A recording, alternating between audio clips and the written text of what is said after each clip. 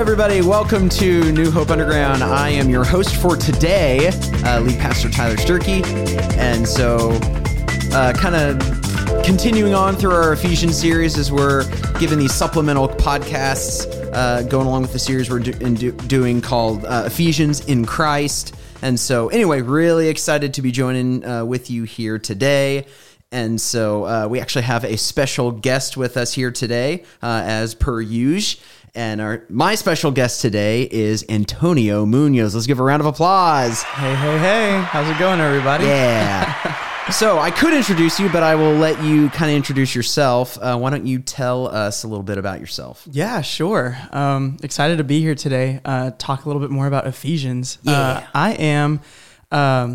I'm 23 years old. I have grown up here in Effingham, basically. My family and I were originally from Honduras. And for those of you, sorry to interrupt real quick. For those of you who don't know, you probably know. I mean, you've seen him lead worship. Some of you may have seen him lead worship here at New Hope Effingham, but he is on staff with us. He's actually the worship leader, youth leader up at our Shelbyville campus. So you probably heard of him one way or another, but just in case someone's listening and didn't know who it wasn't self-evident who Antonio was. So he's a staffer. He's on the team. Yes. But we're repping New Hope Shelbyville today. Yeah, big shout out to Shelbyville, definitely. But yeah, kind of that was part of the story, honestly, was just when we left Honduras, that's where I was born, and actually moved to the United States and moved to Effingham when I was about in second grade, and just that's where I've lived most of my life, and got plugged into New Hope when I was a youth myself. That's right, back junior high school. And you're a product of our vision, right? Which is so cool. It is. It's honestly a really, really cool God story, just through the relationships and staying connected with a lot of you guys, even as I went off to college and pursued what I felt like God was calling me towards.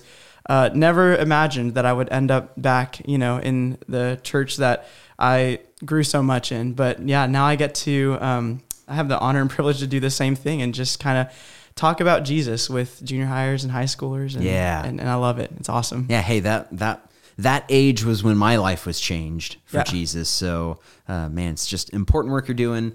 New mission field up in the Shelbyville area. Excited to see what God is doing up there and how God is using you in so many different ways. So yeah, you are joining us today on the podcast. As I said before, this is a kind of a supplemental podcast we've been doing every week as we've been going in this 11-week series. It's crazy. We're probably close to halfway through, I think.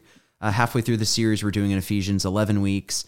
And so basically every week we are dropping kind of a supplemental episode where we're kind of talking about, just every text we look at, you're not able to grab everything that's in the text because, man, God's word is so deep. We're not raking with rakes. We're digging with shovels on this. We're wanting to mine the depths. And so this is an opportunity for us to do this each week and then just bring in people from our New Hope community, some who are volunteers and leaders, some who are just a part of our community, and we just think they're cool and want people to meet them. And so anyway, so excited to have you on and excited to get into the text. So definitely today we are studying starting in chapter 4, Ephesians chapter 4. I think it's 1 through 16. Yes, 1 through 16 is what we're going to be looking at. Yeah. And so Ephesians having 6 chapters, I think you're right on the money there. We're about halfway through. We already finished chapters 1 through 3. So let's keep going. It's a little bit of and this is kind of a turning point in some ways, and I can talk about that a little bit more. But Jonathan talked about this last week in his message, that the first kind of half of the book, Paul's very much talking theoretically. He's talking about the message of the gospel, the theology behind it, and what the cross actually means.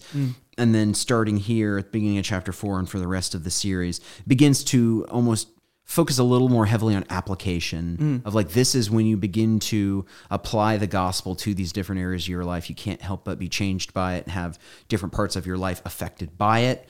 And so anyway, so that's what we're going to be getting into. I guess we practice the SOMA method in each of these episodes. And so that's an acronym for scripture, observation, meaning, and application. So we read the scripture, just observe different things that kind of stick out, certain words or phrases that seem louder than others for whatever reason by the guidance of the Spirit. Yeah. Discuss its meaning. Not necessarily what does it mean to me, at least not, we don't start there. Right. We instead ask, what did it mean? Like what would it have meant to the author and the original audience? And therefore, what does it mean to us? Yeah. And then we say, so what does that mean for our lives? Are there invitations to accept, commandments we need to obey, like what is our response to the Word of God. And so that's kind of the general process we've been using. It's a scripture method anybody can use anytime they study the scriptures, so it's not just for the professionals, as we'll talk about today. Yeah, absolutely. I will go ahead and read the text for us, and then we can start making some observations. Perfect. Let's do it. Okay, so Ephesians chapter 4, starting in verse 1. The Apostle Paul writes, he says, "As a prisoner for the Lord, then, I urge you to live a life worthy of the calling you have received. Be completely humble and gentle. Be patient, bearing with one another in love. Make every effort to keep the unity of the Spirit through the bond of peace. There is one body and one Spirit, just as you were called to one hope when you were called. One Lord, one faith, one baptism, one God and Father of all, who is over all, and through all, and in all. But to each one of us grace has been given as Christ apportioned it. This is why it says, when he ascended on high, he took many captives and gave gifts to his people. What does he ascended means except that he also descended into the lower earthly regions? He who descended is the very one who ascended higher than all the heavens in order to fill the whole universe. So Christ himself gave the apostles, the prophets, the evangelists, the pastors and teachers to equip the people for works of service, so that the body of Christ may be built up until we all reach unity in the faith and in the knowledge of the Son of God and become mature, attaining to the whole measure of the fullness of Christ. Then we will no longer be infants tossed back and forth by the waves and blown here and there by every wind of teaching and by the cunning and craftiness of people and their deceitful scheming. Instead, speaking the truth in love, we will grow to become in every respect the mature body of him who is the head, that is Christ. From him the whole body, joined and held together in every supporting ligament, grows and builds itself up in love as each part does its work." This is the word of the Lord. Amen. That's awesome.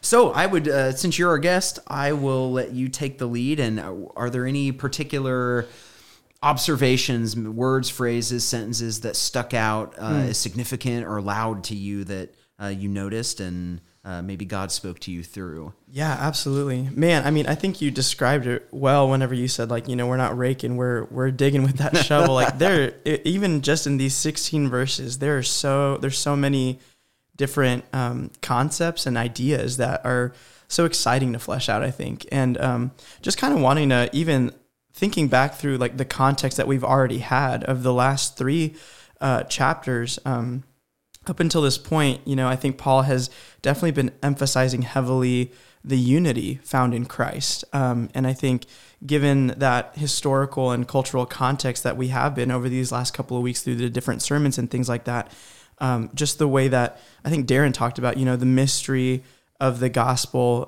being revealed, that it's not just a gospel for the Jews anymore. Yeah. It's for the Gentiles. It's for everyone who would hear the word of God. Yeah, like the end of chapter 2 is talking about that wall of hostility being torn down. Right. Like that makes unity not just come on guys, let's get along, let's just figure this out together. It's like, no, this was like blood bought. Mm-hmm. You have been brought together into one body and one family, and it cost God something to do it. Absolutely, yeah. And I mean, I think, we've been challenged in multiple ways over the last couple of weeks to start to think through, man, I mean, back then it was like Jews, Gentiles, Samaritans, and all these different racial divisional things and socioeconomic things, the poor versus the rich, and the sick versus the healthy, just lots of different things.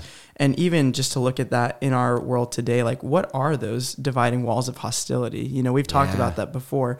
And so I think starting into this chapter 4, knowing that it's talking about the unity in the body of Christ, I think that's important to know that it's a reminder that once you have been brought into that unity, once you have been brought into that body of Christ, by accepting Jesus as your Savior and Lord, you are now part of a body that is united, even in all of its diversity. And I think that that's the beautiful part of it. We'll talk about that a little bit more later, I think. Yeah, but, for sure. Even just diving in specifically, let's look at the first couple of verses here. It's saying that Paul, again, acknowledging that he's currently a prisoner as he's writing this. Yeah. I think it's so interesting to have that reminder, like, hey, I'm a prisoner right now, but I'm urging you And that word urge, just it's a weighty matter. It's not something that this is just, by the way, if you find a chance, you should do this. It's like a strive in everything that you can with all that you are to do this. And he says to walk in a manner worthy of the calling to which you have been called. So I think of the word walk,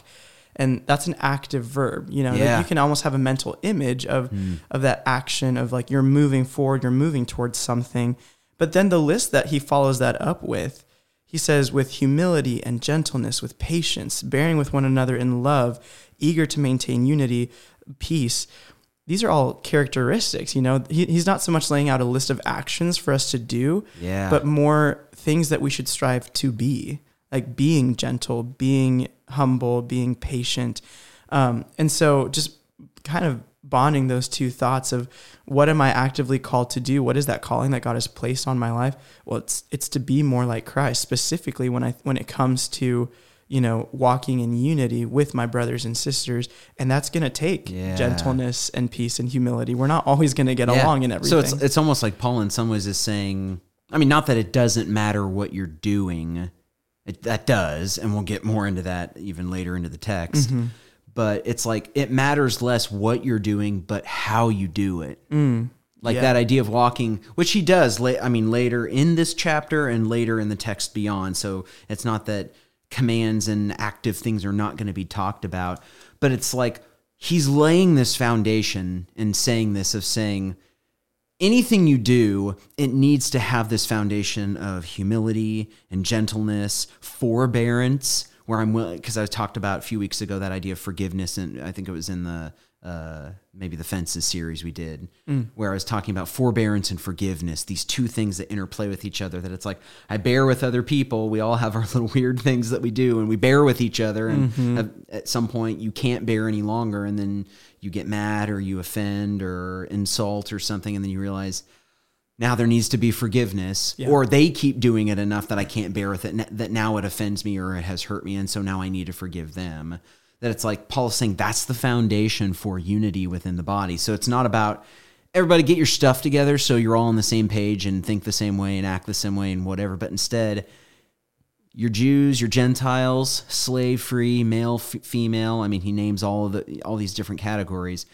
Y'all are going to be different from each other. Mm-hmm. There's no way around it. Yeah. You don't even, probably some of you won't even really speak the same language. Like you may find a language that's like some common ground, but you may not, all of you speak it that well. Mm-hmm. So it's like, you got to be understanding. You got to give each other the benefit of the doubt, or otherwise you're going to sin against each other, essentially. Yeah, absolutely. Yeah. And man, I'm definitely going to touch on that a little later. You even mentioned like language. And I think of like culture and just the fact that like the church is a global church. It spans not only space, just, being in different countries and things like that, but it spans time too. Yeah. And when we talk about the church, and we've talked about this a couple of times, but just that means that it's the unity of the saints that came before us and us currently living, and also all the people that are going to join God's kingdom after us too. And just the different cultures that not only amongst different countries and nations and ethnicities, but time periods too, just the different ways, and which we have a beautiful opportunity to see that in the current church body, even as we talk about generational worship. When you look on a Sunday morning and you see that row of junior high kids in the front, and then right behind them are, grandmas and grandpas and moms and dads, and just all the demographic of Christ's body represented. There's obviously going to be some discrepancies in how we view the world and things like that. Even thinking about, these next couple of verses, being called into one body, one spirit. Looking at verse 5, one Lord, one faith, one baptism, one God and Father. The way that Paul is laying this out, it reminds me a lot of just the different things that we, even across our denominations within the Christian faith, we might have some differences, but he's calling us to that unity of, guys, keep the main thing, and understand and realize that you have so much more that unifies you than that divides you. Well, yeah, we were kind of talking about this right before, which this always happens anytime we do podcasts like this, or when I've had other guests on, we start talking ahead of time. Right.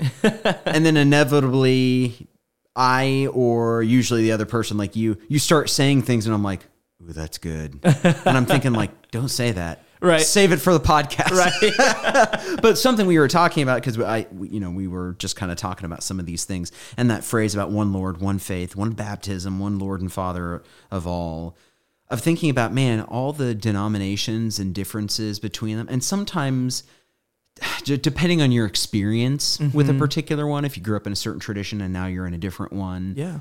which we have people like that who end up attending here, that they come from sometimes a vastly different church tradition. Yeah.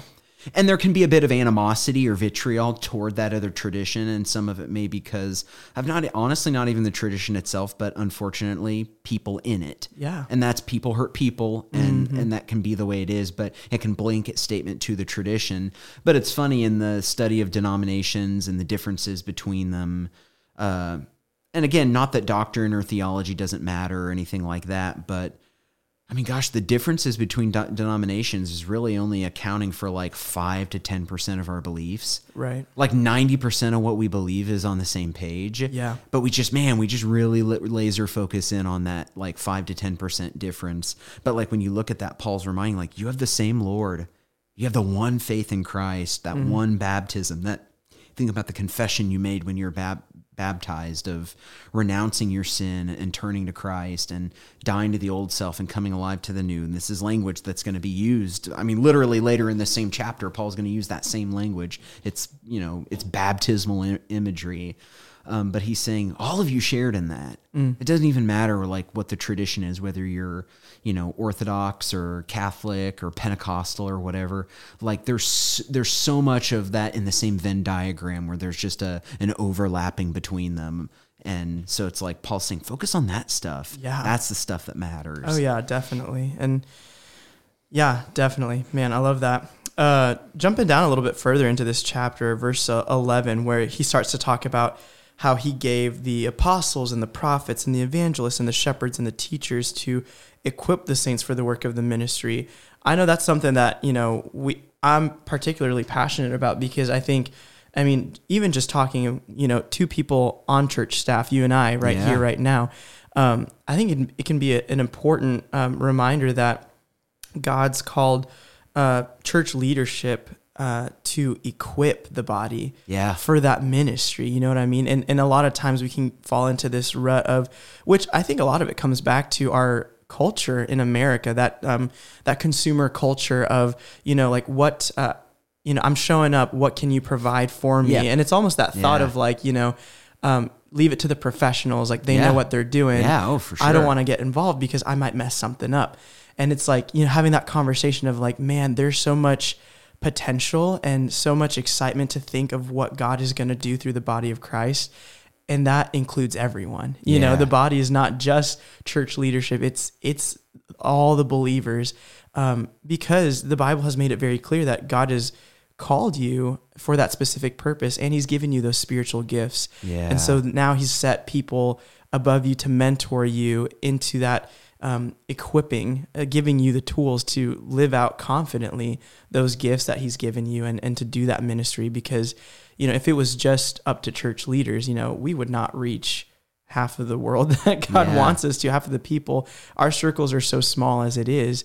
And God knows, that through the body of Christ, there's going to be so much more reach for the kingdom.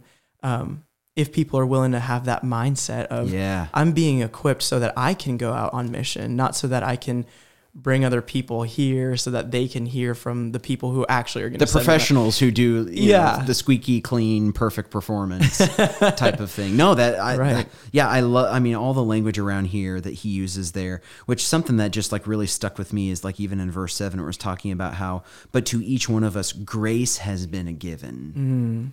And it's funny because we don't always see it because of like the language used there that we miss is because it's translated into different words in English, is like the word that's used there for grace. I think it's like charis. Okay. Charis is the Greek word, but like charism is gift. And it's like there's like multiple words that are used like around grace and gift and different things like that they're all versions of the same Greek word. And like we don't realize how connected they are to each other, but they're all the same root word. because like I think sometimes it's like I forget that the spiritual gifts in my life are grace.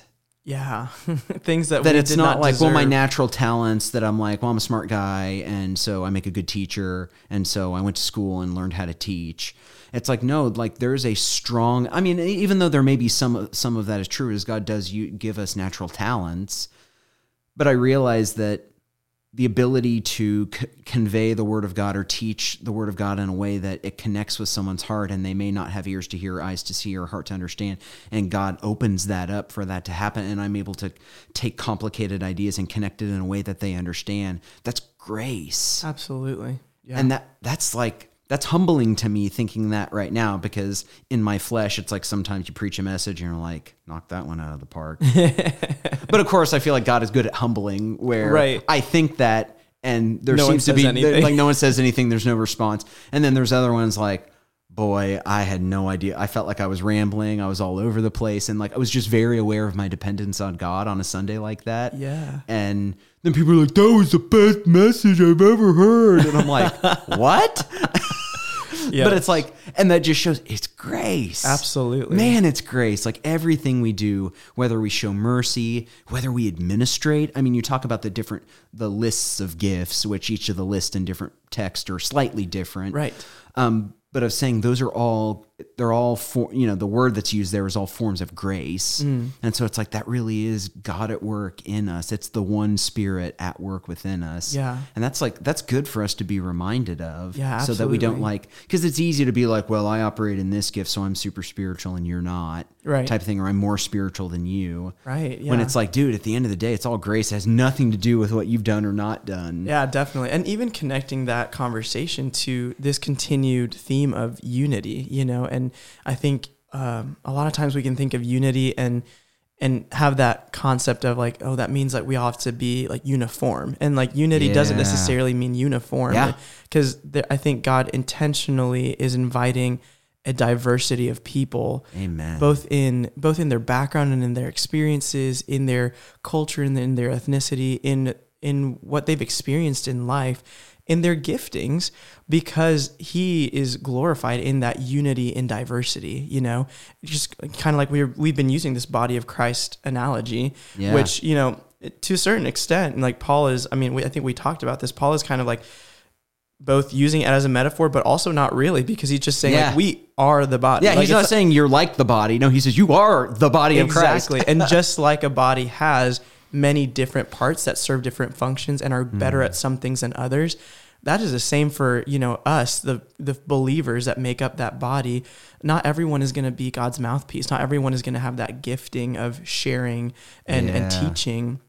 But they might have, that gift of discernment where with their eyes or with their heart, they're really attuned to what certain people are thinking, are going through, are feeling, and might be able to speak a word of encouragement. Or, the list goes on and on about the different spiritual gifts that are out there and how they can be used. But I think it's just an encouraging reminder to know that when you are part of the family of Christ, his intention is for all of us to build each other up so that we can be a strong place that continues to go forth and invite more people into that community.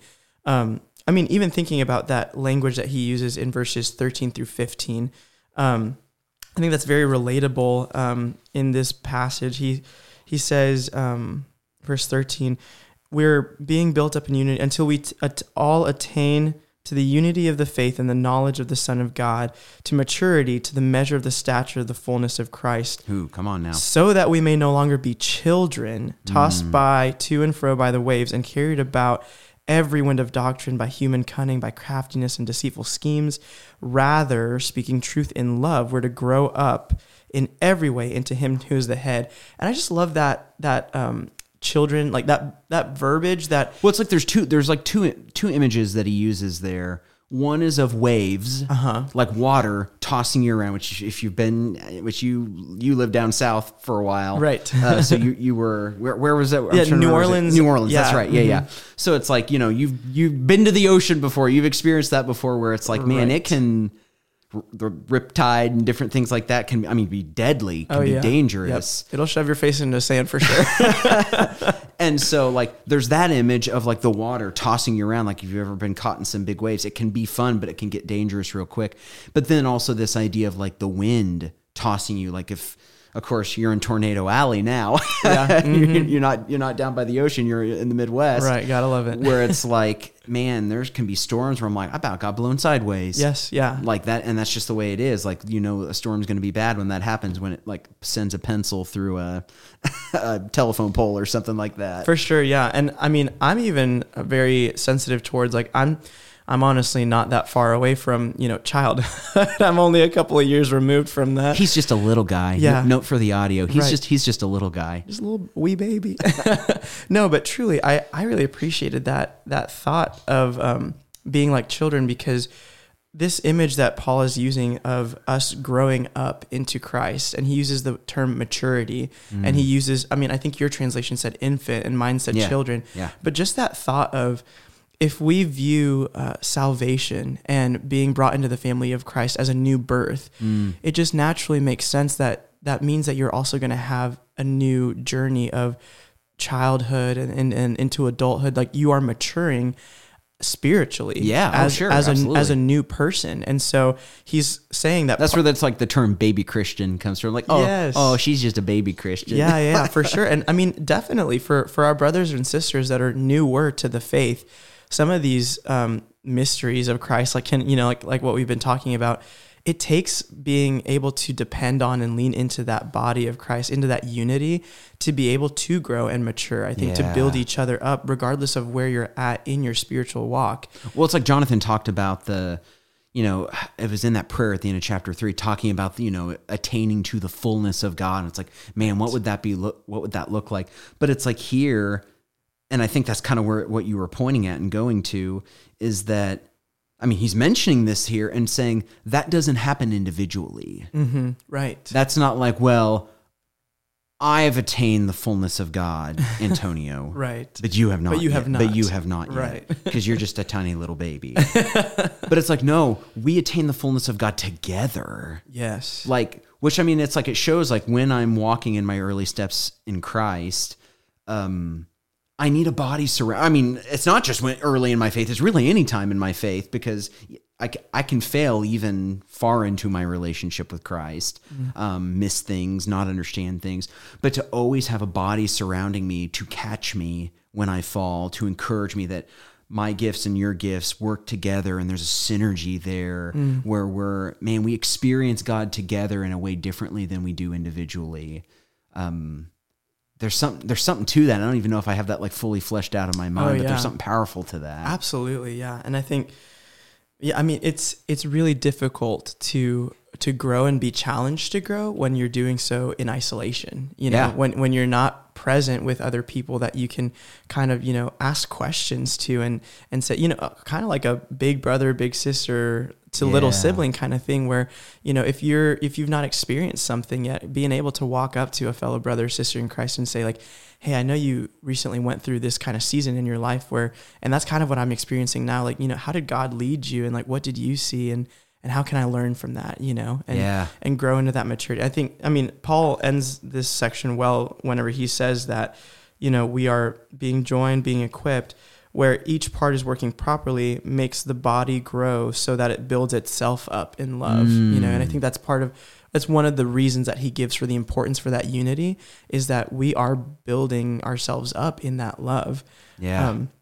But just to even to keep talking about that love, one thing that I really wanted to zero in on, probably the last thing I'll talk about just because I'm so passionate about that, is this verse 15, where he says, rather speaking the truth in love, we are to grow up in every way into him who is the head, into Christ. Yeah. And that concept of speaking truth in love, it's one that's a daunting task in today's society. Cancel culture is so real. Because it's one or the other. Oh, absolutely. Either I speak the truth, and this is the joke that I've always heard, and I've used it many times before, where I said there's a difference between the anointing and the anointing. Where some people, they think it's the anointing of God, but it's just their abrasive personality. Yeah.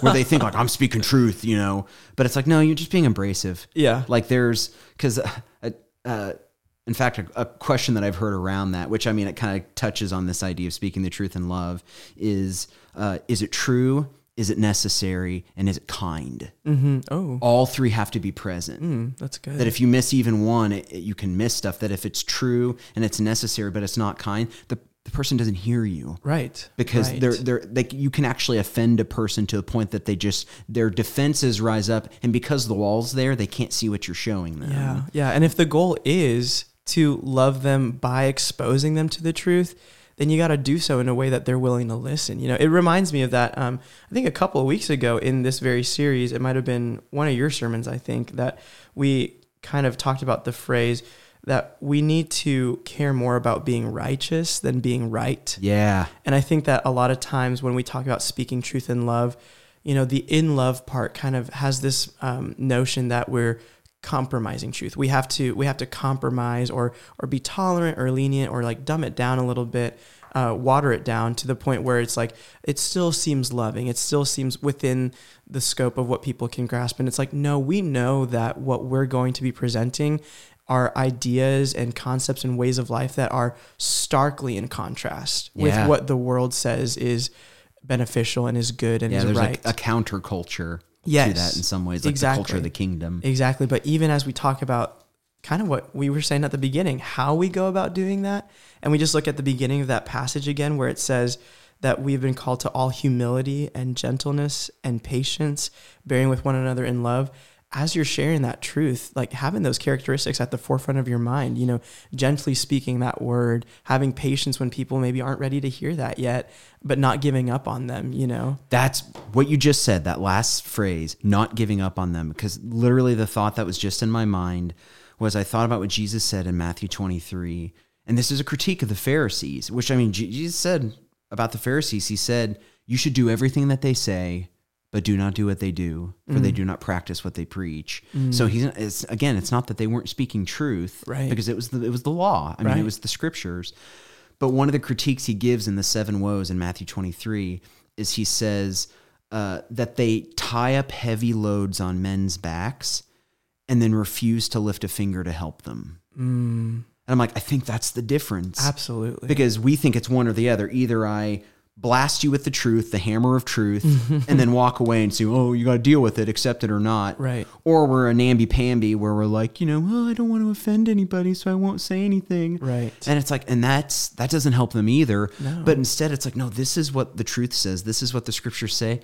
And I'm willing to walk with you. Absolutely. Even if you're angry at me, I'll let you be angry at me and I'm not going anywhere. Yes. Because I love you. Yeah. Nobody does that, or very few people do that. Right. Jesus did that really well. He did, yeah. And I even as I say it, I feel my own failure at not doing that sometimes, that I've erred on one side or the other. I'm like, well, I know I need to speak truth, so I do it. And then I just step back because I know they're mad at me or whatever. When it's like, I probably just needed to stand in the fire, knowing Jesus is in the fire with me, and walk it out. Definitely. Because otherwise they feel like I abandoned them. And that, even you saying that Jesus is the prime example of that, like that leads me to my final thought as we wrap up our time. I know we're close, but man, even just the freedom of knowing that, like Paul says here, growing up in every way into him who is the head, into Christ, from whom the whole body joined and held together by every joint with which it is equipped. Christ being the head, that analogy again, it's like that freedom of, it's not on my shoulders, actually. Man. Christ is the one who, first of all, he's in charge, and he's the one, you think about the head, which is where the brain is housed. He's the one with the plan, you know? And I think very oftentimes as we're walking through our spiritual journey, we can become frustrated at all of the unknowns, or like, God, I hear this calling, but like, I don't see the reason why, or I don't understand how you want me to. And it's like, God sometimes just says, I don't need you to understand. I don't need you to know everything. I just need you to trust me, because Christ is the head. He does know. He has that plan. Bro, I needed to hear that. Like that was a word from the Lord for me. I am not the head. I knew that in my head. Right. In my head, I knew I wasn't the head. Yeah. But I think in my heart, it's like I take responsibilities on myself that I don't need to, and unconsciously take control and realize, man, I need to release that to the one who is actually the head of the church, and trust that he's going to build his church. He's going to guide us. He's going to lead us. That's not on me. Amen. Not on us as leaders. We can trust the great shepherd over us smaller mini shepherds. Yes, absolutely. Yeah. Well, Antonio, thank you so much for joining us today on New Hope Underground. And we'll have to have you on here again sometime. Yeah. See you soon, All right, guys. See ya.